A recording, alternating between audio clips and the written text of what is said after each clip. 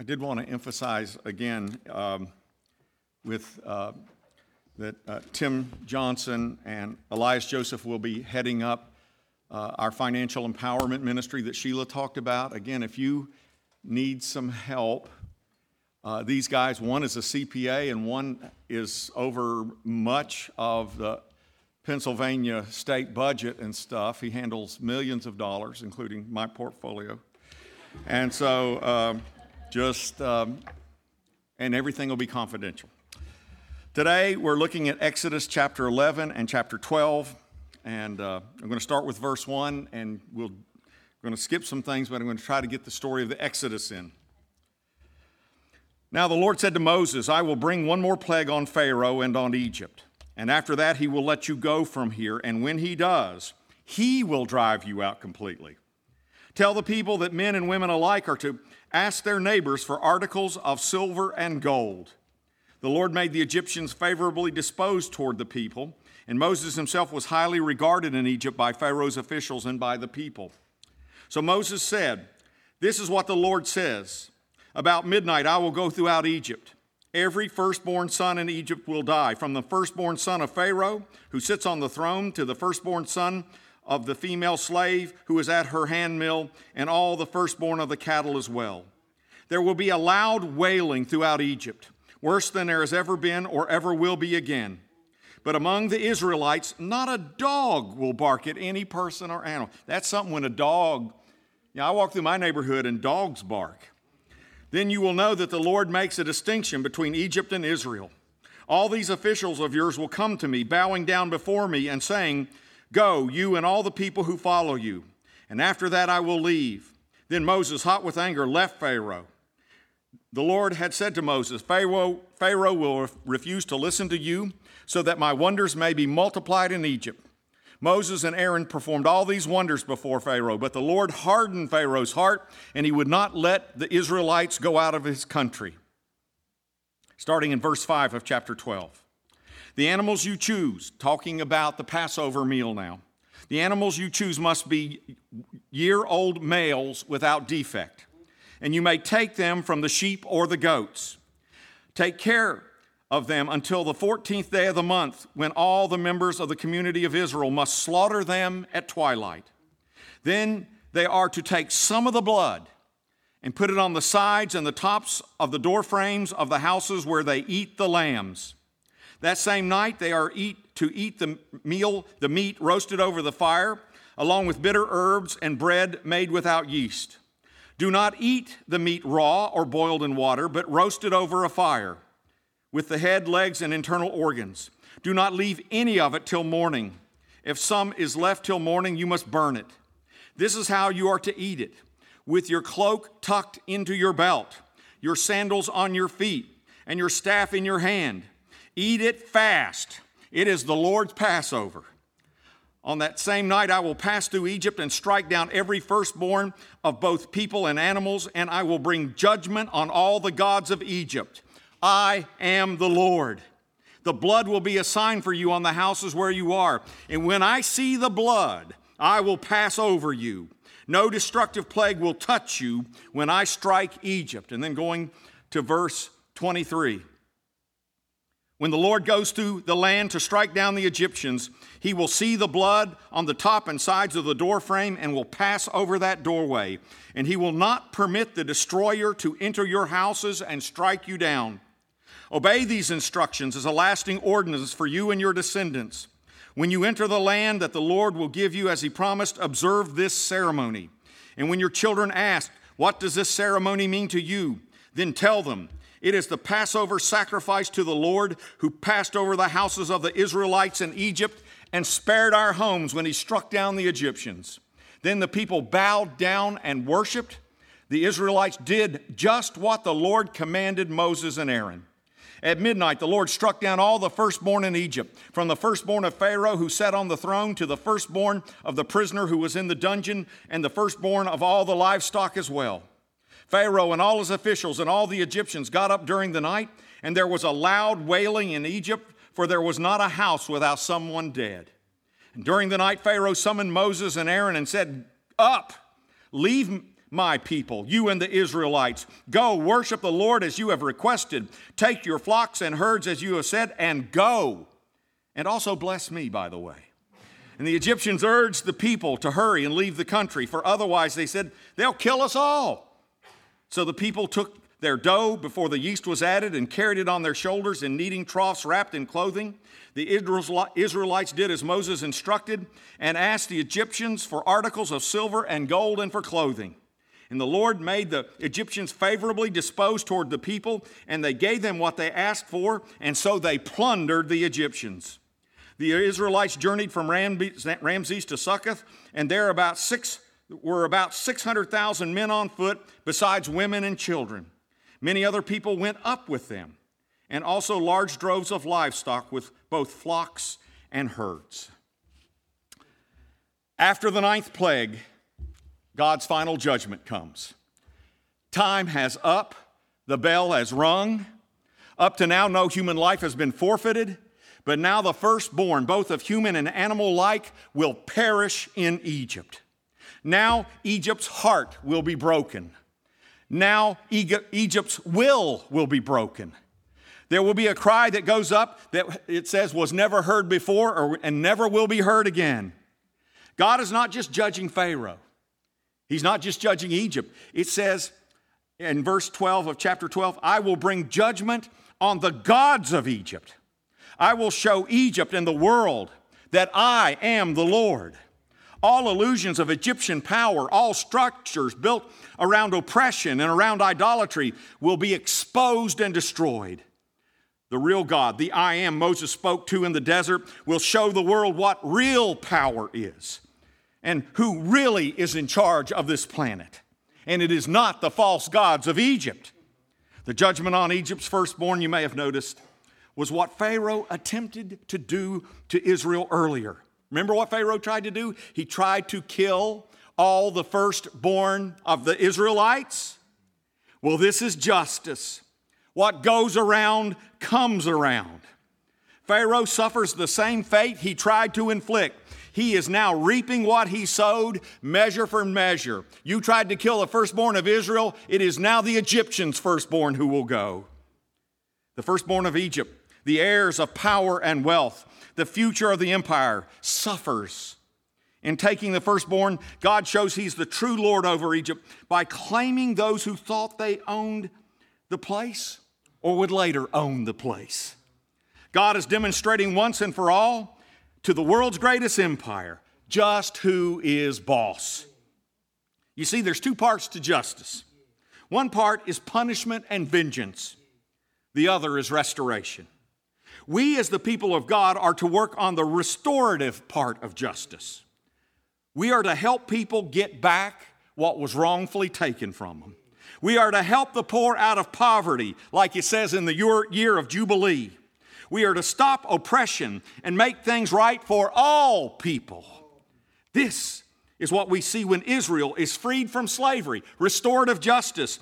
This is what we see when Egypt's wealth is given as a going away present to the Israelites. This is restorative justice. Reparations are made, and they give them all their silver and gold as they leave town. By the way, the silver and gold was not for personal wealth. It was to help build the tabernacle when they got free. It was going to be dedicated to God. This is a restorative part of justice. This is our role. We are to help restore what has been broken in this world.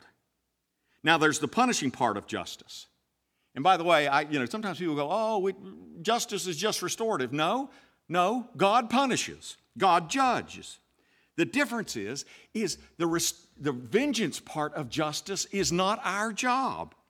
Vengeance is mine. I will repay, says the Lord. God, not us, is in charge of vengeance. This is why I will not kill. This is why I will not support someone being executed. Why? That's God's job. Only He knows who deserves to live and to die. Only He knows the deepest motives of the human heart. Only He knows who can be saved and not saved. He is the final judge, not us. we often forget that justice is going to be done one way or the other. Did you know that? By the way, we have had justice executed on us. If you are in grace, if you are in Christ, 2,000 years ago, someone was executed for you who became sin. Someone suffered justice for us. And if you do not accept justice enacted there, God will execute justice somewhere else in this world or in the next one. I hear people say, oh, they got away with murder. Or, oh my goodness, did you see what that guy got away with? Or gosh, people with this and, listen, no one's going to get away with anything. God sees everything, and outside of grace, He will take care of everything. Don't think the Hitlers and the Stalins and the Jeffrey Dahmers of this world are getting away with anything. God will judge the evil of this world. Justice will be done. Rest assured, the day is coming. It came for Egypt. It will come for everyone who does not accept the justice of the cross. God told Moses to tell Israel the destroyer was coming after all firstborn. And the only way to avoid that death that was coming was to find a 1-year-old male lamb or goat kid, without defect, and sacrifice it. And then to take its blood and put it on both sides of the door frames and on top of the door frame. And where the blood was on the doors of homes, the destroyer, Moses said, would pass over. The firstborn of those homes would be spared, including all livestock. I'm sure this command from God was incomprehensible to the Israelites. Kill a perfect 1-year-old lamb? Why? Why? Smear blood on doorposts? What in the world are you talking about? Imagine hearing this stuff for the very first time. See, we have 3,200 years of revelation that tells us why. We know the real Lamb of God and what His spilled blood means. We know what they didn't. All they knew 3,200 years ago was that they needed to obey what Moses said, even if they didn't know why. And to do it promptly. Death was coming. Furthermore, they were told to eat light, stay clothed, keep their loins girded, whatever that means, keep their sandals on their feet. What God was saying is the night before of the destroyer and the day before the freedom of Israel, what God was saying is don't even take off your shoes. Don't take off your clothes. Just take what you need. And by the way, pick up Egypt's silver and gold as a final withdrawal from the ATM on the way out of town and go when God says go. Be ready to go at a moment's notice. Don't even get undressed. That would be like me saying, and think about that. Think about it. What if I told everybody in this room, in 1 hour, we are going to march to Missouri. Get ready. Get all you can carry, but we're marching to Missouri, folks. I don't know why Missouri, but you see, that's what they felt, I'm getting ready to bust you out of this chicken outfit, God said. I'm getting ready to take you to your real home. The land I promised Abraham, Isaac, and Jacob, the land of Joseph, that's where we are headed, and you're going to travel light. Get ready. I'm sure Israel had to leave all kinds of material possessions behind. I'm sure they weren't ready for what they had to do and how quickly they had to do it. But folks, sometimes, let me tell you something, we're rarely ready for when God moves. Most of the time God surprises us. Most of the time when God comes in power in our lives, we didn't see it coming. You're not going to be ready when God comes, so don't worry about it. Because folks, it doesn't matter if we're ready to move. It matters if God's ready to move, and we better move with Him. Often I have found God does not fax me detailed plans of His day for me. Sometimes He nudges us, and we need to obey, and obey now. Sometimes He says speak, and we need to speak now. Sometimes He says stand up, and we need to stand up now. Like the old Rolling Stones song says, when the Lord gets ready, you got to move. That was from Prophet Mick Jagger. Anyway, that man of God. Anyway, for some of us, this process of obedience has been delayed too long. Stuff God told some of us to do years ago still needs to be done, doesn't it? Unforgiveness we've held on for years needs to be let go of. Don't you think it's time? Life changes God called us to are still waiting on. God told you, some of us, to repent of stuff years ago, and we went later. For some of us, we don't need to memorize another verse of Scripture. We don't need to read one more Bible verse. We don't need to listen to one more excellent sermon from the senior pastor until we do certain things that God's already told us to do. More knowledge is not what we need. In fact, more knowledge will just make matters worse. Brothers and sisters, the pile of unobeyed stuff from God can't keep getting bigger and bigger. Obey. You know what? Here, I'm going to give you a couple of little things you might want to try. Obey just one thing that God has called you to obey. And you still haven't done it. Just try that. Do it now. Do it this week. Because knowledge without obedience turns toxic. We become cynical.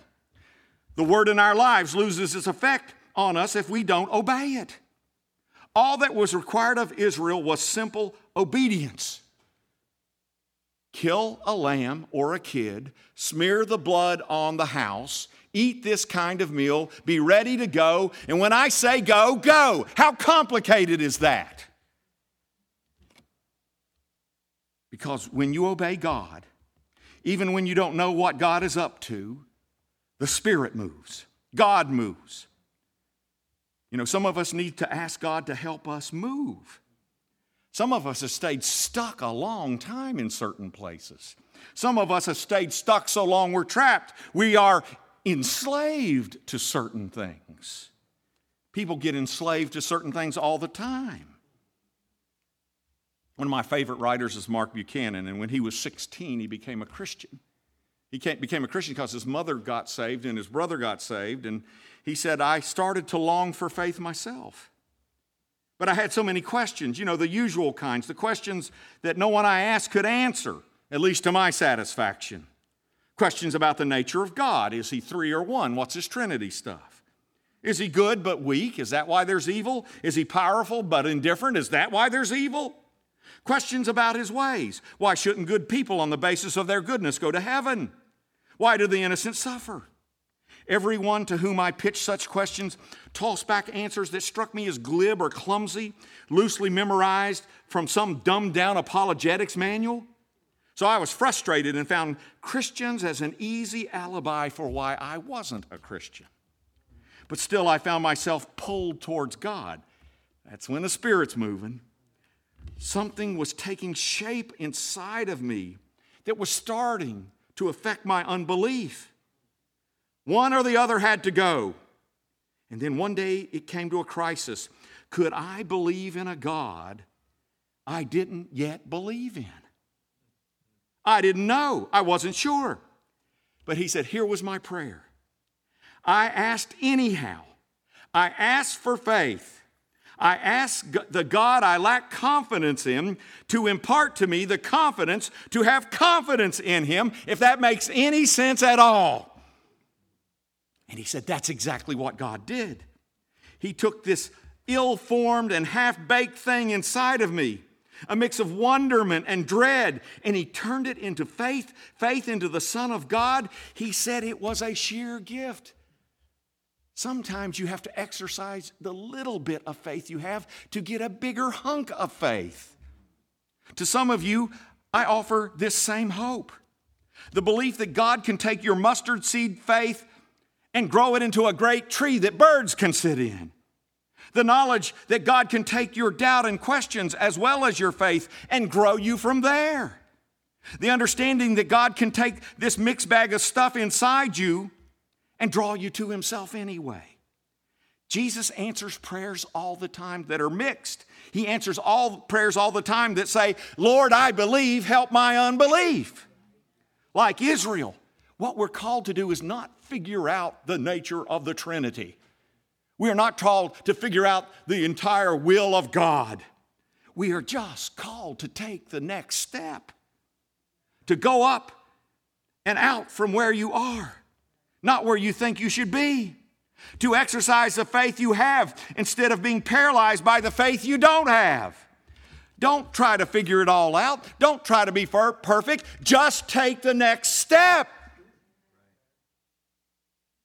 That's what Israel did. You know, Buchanan obeyed the light he had, and now he's one of the great Christian writers in the world. Israel had no idea what was coming. On the first Passover, they had no idea what was coming. They didn't know what was going to happen. They really didn't know what they were getting into. I'm sure someone walked up to Moses and said, you know, how long do you think this is going to take? And I'm sure Moses said, no, I have no idea. Well, what route are we going to take? You got a map? No. How will we feed 600,000 men plus all the women and children? Don't have a clue. We're going to be going through desert. How will we get our water? What's your plan? What's your plan, Moses? You know what Moses' plan was? He said, you see that pillar of cloud by day? And you see that pillar of fire by night? I'm going to get up every day and follow that. One step at a time, one step at a time, one step at a time, and somehow I know I'll get to where I need to go. That is what we're called to. As I said before, we're hardly ever ready for what's coming. You know, you tell me most of life's big experiences in your life, you know, death and accidents and you know, stuff. Did you see it coming? Were you ready? We learn, by the way, please get this. We learn as we go in obedience. We keep thinking, well, I'm not going to try to follow God until I can obey Him perfectly. No, just go from where you are. Because you don't grow in faith by studying faith, but by exercising and using what faith you have. You know, I have muscles. You know what I've discovered about my muscles? They don't get bigger simply because I read a book of anatomy. It tells me about how my muscles can get bigger. What I have to do is pump iron. Well, I don't even know what you pump. Pump something heavy. You can tell I'm not pumping. You know what? You know what I've discovered about stamina and running? You can read a book on running all day long, and you never build up any stamina. The only way you build up stamina is you get out there and you run, and then you run some more. It's the same way with faith. You have to exercise what you've got. I love the book, you know, that says, you know, if you're going to walk on water, you got to get out of the boat. I love that title. And in that book, it talks about Bob. Bob was an insurance salesman that lived in D.C. And one day, Bob became a Christian. Jesus got hold of him. And then he began to meet with Doug, who had a ministry in D.C., to learn about his new faith. Doug became his mentor. And one day, Bob came in all excited about a statement in the Bible. You know, it's really neat sometimes to watch people reading the Bible for the first time. And they read stuff that we're so used to. And he came in to Doug and he said, is it true? The Bible says, ask whatever you will in my name and you will receive it. Is that really true? And Doug said, well, it's not a blank check. You have to take it in the context of the teachings as a whole of Scripture on prayer. But yes, it's really true. Jesus really answers prayer if it's according to His will. Great, Bob said. Then I got to check this out. I got to start praying for something. I think I'll pray for Africa. That's kind of a big target, Doug said. Why don't you narrow it down at least to one country? All right, said Bob, I'll pray for Kenya. Do you know anyone in Kenya? No. Ever been to Kenya? No. What do you know about Kenya? No. But Bob said, I just feel like I want to pray for Kenya. So Doug made an unusual arrangement. He challenged Bob to pray every day for 6 months for Kenya. And he said, Doug said, this mentor said, if Bob would do that and nothing extraordinary happened, he would pay Bob $500. But if something remarkable happened, if Bob's prayers for Kenya got answered, then Bob would have to pay Doug $500. And if Bob did not pray every day, the whole deal was off anyway. I love that. Gambling for Jesus. That's what you call betting on Jesus, yeah? Bob began to pray. And for a long time, nothing happened.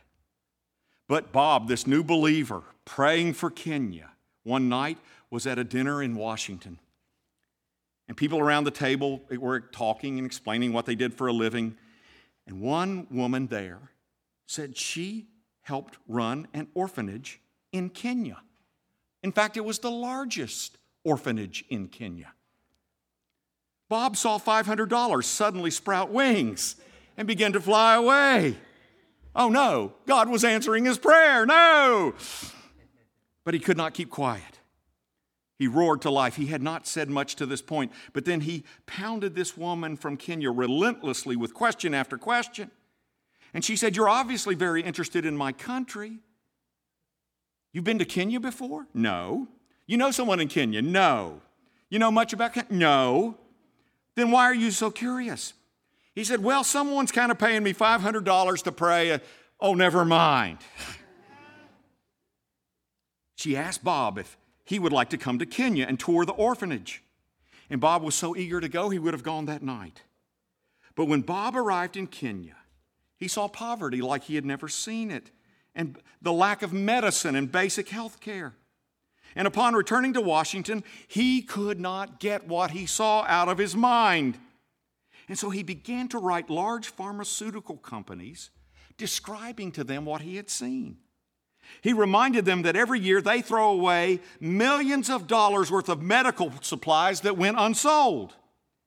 And so he begged them, why not send this medicine that you would otherwise throw away, why not you send it to this orphanage in Kenya? And to everyone's shock, some of these companies did. The orphanage received more than $1 million worth of medical supplies for free. The woman called Bob up and said, Bob, this is amazing. We've had the most phenomenal gifts because of the letters you wrote. Would you like to fly over here and celebrate with us? We're having a big party. Will you come?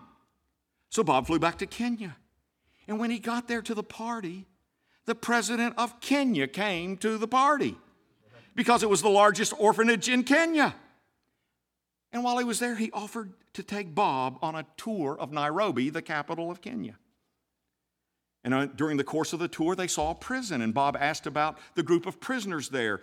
And somebody in the group said, well, they're political prisoners.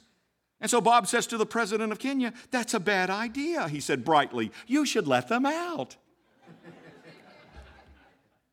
Bob finished his tour and flew back home. Sometime later, Bob received a call from the State Department of the United States government. I'm pretty sure it wasn't Hillary, but it was somebody. Is this Bob? Yes. Were you recently in Kenya? Yes.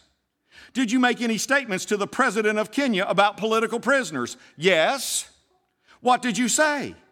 I told him he should let them go. The State Department official explained that the department had been working for years to get the release of these prisoners to no avail. Normal diplomatic channels and political maneuverings had led to a dead end, but now the prisoners had been set free. And the State Department, it had largely happened because of some guy named Bob. So the government was calling to say thanks. You know, when I heard of this, and it didn't occur to me in the first sermon, but it occurred to me, Hank has set out a challenge, and Hank's challenge was if you read the Sermon on the Mount every week on January the 1st, he is going to serve you a steak dinner at his house.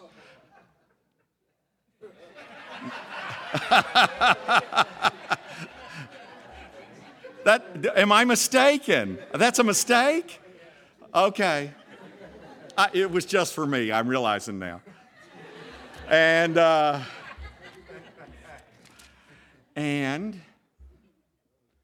But what if all of us took on a project? Maybe it's something in ourselves. Maybe it's something in our family. Maybe it's something in our neighborhood, our city, our world. What if every one of us said, I'm going to pray every day, maybe not 6 months, every day for 3 months or 2 months, and I'm going to pray for something and see what God will do. But here's the condition, because this is the condition Bob made. If you pray for something to happen, you've got to listen. Okay? And if you listen, you've got to do what you hear. If God opens a door, you need to walk through the door. If God gives a nudge, you need to follow the nudge. Even if you think, well, it might be a mistake, I'm not sure. You follow it anyway. I think God finds that kind of thing irresistible.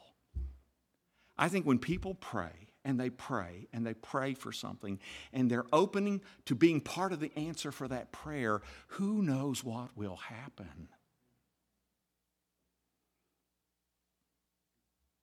Bob acted in the light of what he had. And because he did, he accomplished more than 100 seminary professors who know 10,000 times more information about the Bible. One act of obedience is worth 10 years in church. Did you know that? One simple act of obedience is worth, I don't know how many times you read the Bible, because the Bible and the church is not given for our entertainment or to give us facts for us to mull over. It is given for obedience. Do we do what it says? Bob actually was dumb enough to do what it said. And he changed the world. Exercise the faith you've got. Take small steps for God. Open yourself up to new possibilities in every moment and circumstance. Seek God's presence in every situation. Invite God into all of life and see what happens. Because what happens ultimately isn't up to you. It's to the God who does miracles with people when we use the faith He gives us. Israel started on an incredible journey, led by the pillar of cloud by day and the pillar of fire by night. Their freedom was totally a gift of God and His power. They were on a journey that could only be successful if God protected them, if God guided them, if God fed them, if God healed them, if God led them. They were betting everything on the faithfulness of Yahweh. God doesn't need our strength and our strategies. He doesn't need our perfection. He needs trust that leads to doing what He says when He says do it. It was total self-abandonment. They were utterly vulnerable, completely defenseless, and totally dependent on God to defeat Egypt and all future enemies. By the way, that's just how God wanted it, and it led to freedom. In one day, think about this. Can you put yourself in their place? In one day, 400 years of slavery was left behind. In one night, 400 years of oppression was broken. Approximately 2 million Israelites started walking away from Egypt. They had been in bondage, and now they were free. Free at last, free at last. Thank God Almighty, they were free at last. They had been poor, but now they had the wealth of Egypt. They had been under a despicable despot, but now they were openly and freely under the rule of the God of their fathers. A whole new nation of free people was formed. It was something, I am sure, that stirred hearts like few times in history was the day Israel walked out of Egypt, free men and women. You know, they say in some, prior to the Civil War, in some of the secret church meetings where African American slaves met, they often ended the service with, "Thank God, I shall not live here always. Thank God, I shall not live here always." You know, that is what the Israelites felt, except it was not, "Thank God, I shall not live here." It was, "Thank God, it's over and we're out of here. Praise God." And please hear this. It wasn't just Israelites in the crowd. Did you notice in one of the last verses I read where it said, "Others went with them"? Many non-Jews who had been oppressed by the Egyptians. See, the Egyptians didn't just conquer Jews. They conquered all over the Middle East. There are all kinds of folks there. Freedom for Israel meant freedom for others. When Israel was delivered, it just wasn't for themselves. They took other people with them. When God calls His people out of Egypt, it's to free the world, to show the world what God can do. This freedom is for everyone who wants to join in God's liberation movement. We are called to receive blessings in order to be blessings. We are called to invite the world to join us on our way to the promised land. Hallelujah. God tells Israel, "Don't forget what I'm going to do for you this day. Don't ever forget it. Remember the day the blood was applied. Remember the day you were spared from judgment. Remember the day you were delivered from death. Remember the day you were saved from Egypt. Pass it on from generation to generation. Never forget." Today we are called to do exactly that. Jesus wants us to remember our exodus from the grip of the dominion of sin. Hallelujah, free at last. He wants us to remember our exodus from when we got out from under the dominion of Satan, free at last. He wants us to celebrate the fact that the world cannot own us and control us anymore, free at last.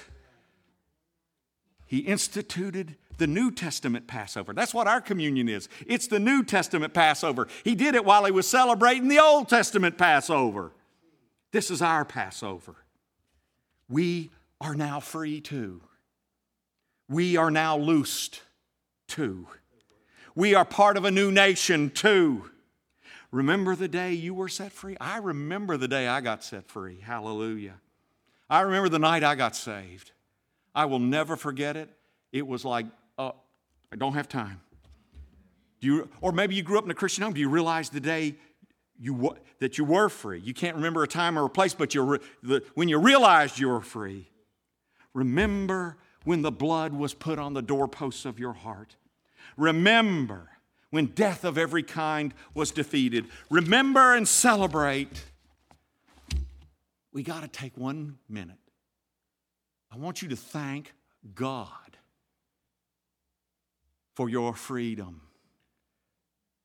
I want you to thank God that you have passed from death to life.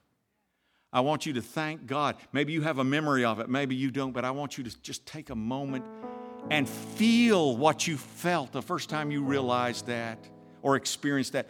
What did you feel? I remember that night so clearly, so clearly.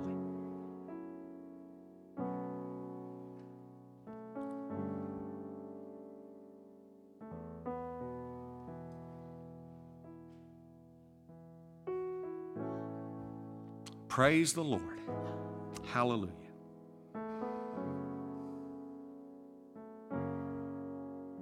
Hallelujah.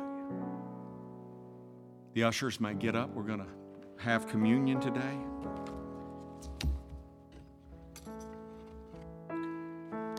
Again, for communion, we're going to sit in our seats and we're going to partake of communion together. We ask you hold the bread and the cup till we all can partake at the same time. You do not have to be a member here. We just ask that you love the Lord. And, you know, we do have, if you're allergic to gluten products, we have gluten-free bread in little packets in the plates. They are there for you. We now invite you to come to this table, not because you must, but because you may. Come to testify not that you are perfect, but that you sincerely love our Lord Jesus Christ and desire to be his true disciple. Come not because you are strong, but because you are weak. Not because you have any claim on heaven's rewards, but because in your frailty you stand in constant need of heaven's mercy and help. Now that the supper of the Lord is spread before you, lift up your minds and hearts above all fears and cares. Let this bread and this cup be to you the witness of the grace of our Lord Jesus Christ, the love of God, and the communion of the Holy Spirit.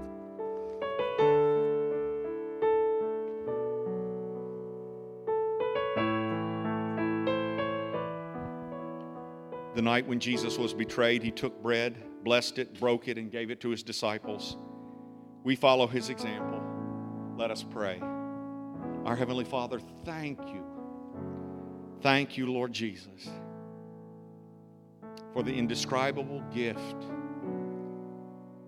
that you have given us, that we have been spared, that we have been invited into the kingdom, that you are taking us to the promised land. Thank you, Lord Jesus, for grace that surrounds us and holds us and takes us every step of the way.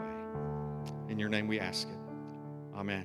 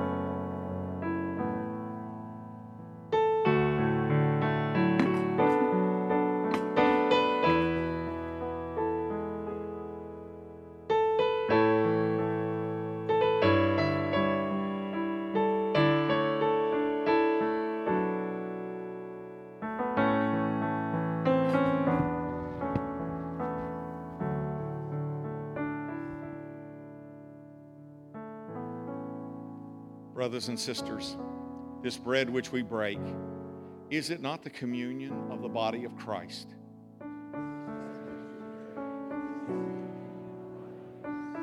Take and eat this bread, remembering that he was born to be our Savior. He was wounded for our transgressions. He was bruised for our iniquities. Feed on him in your heart and be thankful.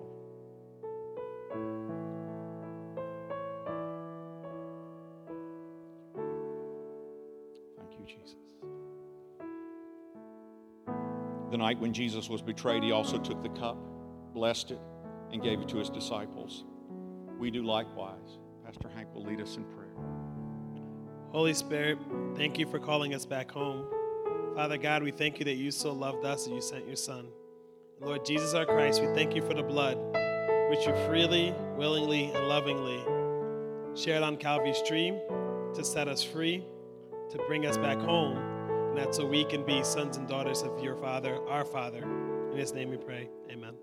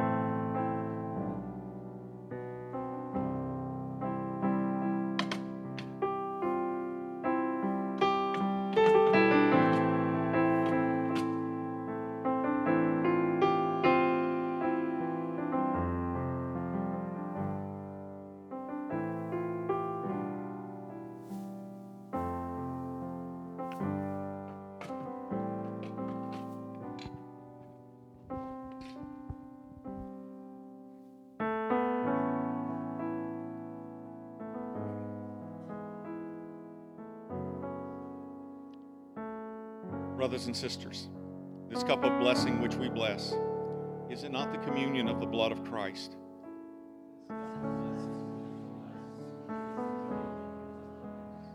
Take this cup, remembering that he said, "This is my blood of the covenant, which is poured out for many for the forgiveness of sins. Drink of it together and be thankful."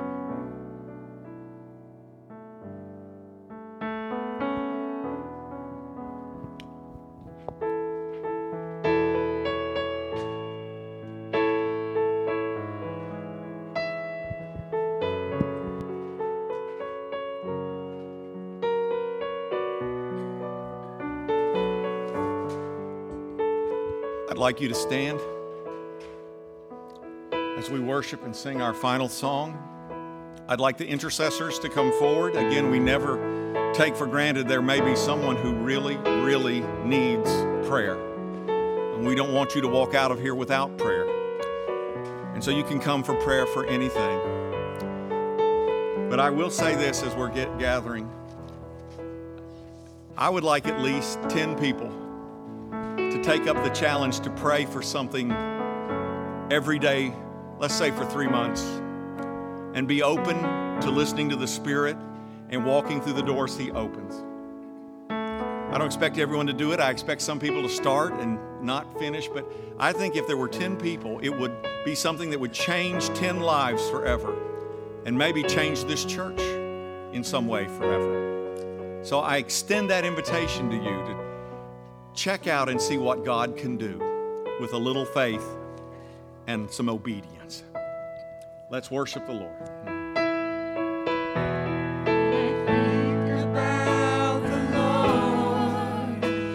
He saved me, how He raised me, how He filled me with the Holy Ghost, how He healed me to the uttermost. When I think about the Lord, how He picked me up and turned me around, how He set my feet on solid ground. Shout, hallelujah, thank you, Jesus, Lord, you're worthy of all the glory and all the honor and all the praise.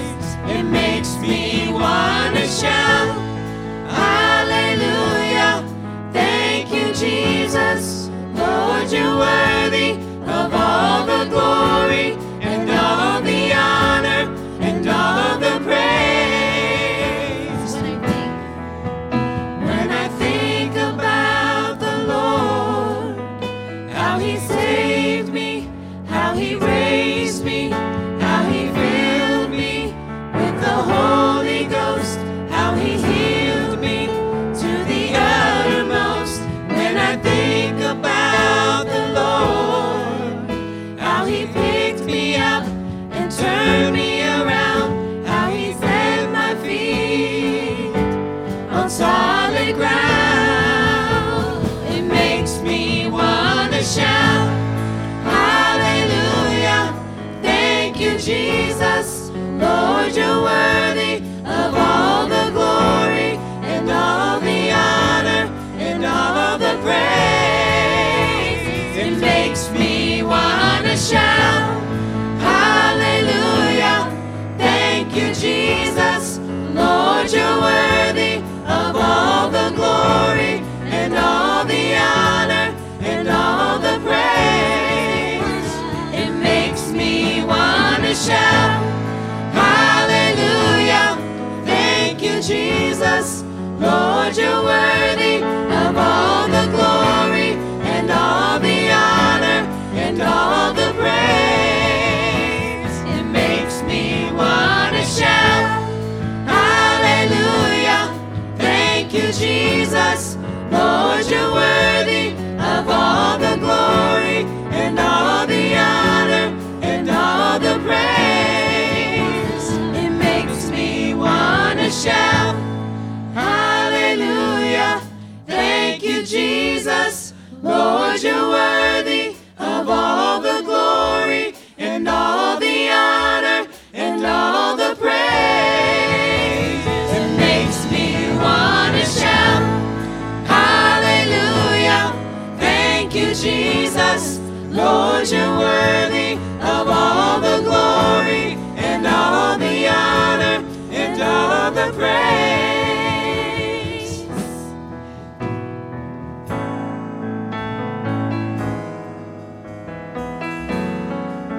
There's a real sweet spirit of prayer in the room right now. I don't know, I haven't seen this many people come up for prayer in a really long time in this church. So I just want to encourage you, if you need prayer for anything, please come up. You know, we're a body, we need one another. If you need prayer for anything, please come up. I know some of us gotta go. It's a national holiday, there's football on later. But if you need prayer for anything, please come up. Our Father and our God, we thank you that you are indeed worthy of all the honor, worthy of all the glory, worthy of all our praise. We thank you that you're the one who sets us free. God, help us to be people who walk in your light. Help us to be people who are bold enough to be your light. Help us to be people who are willing to live our lives open to you. Lord, take our prayers and let them go up to you. Take our lives and let them shine for you. God, bless your people now as we go, as we live to be a blessing, to please you and to change our world. In your holy and precious name we pray. Amen. God be with you.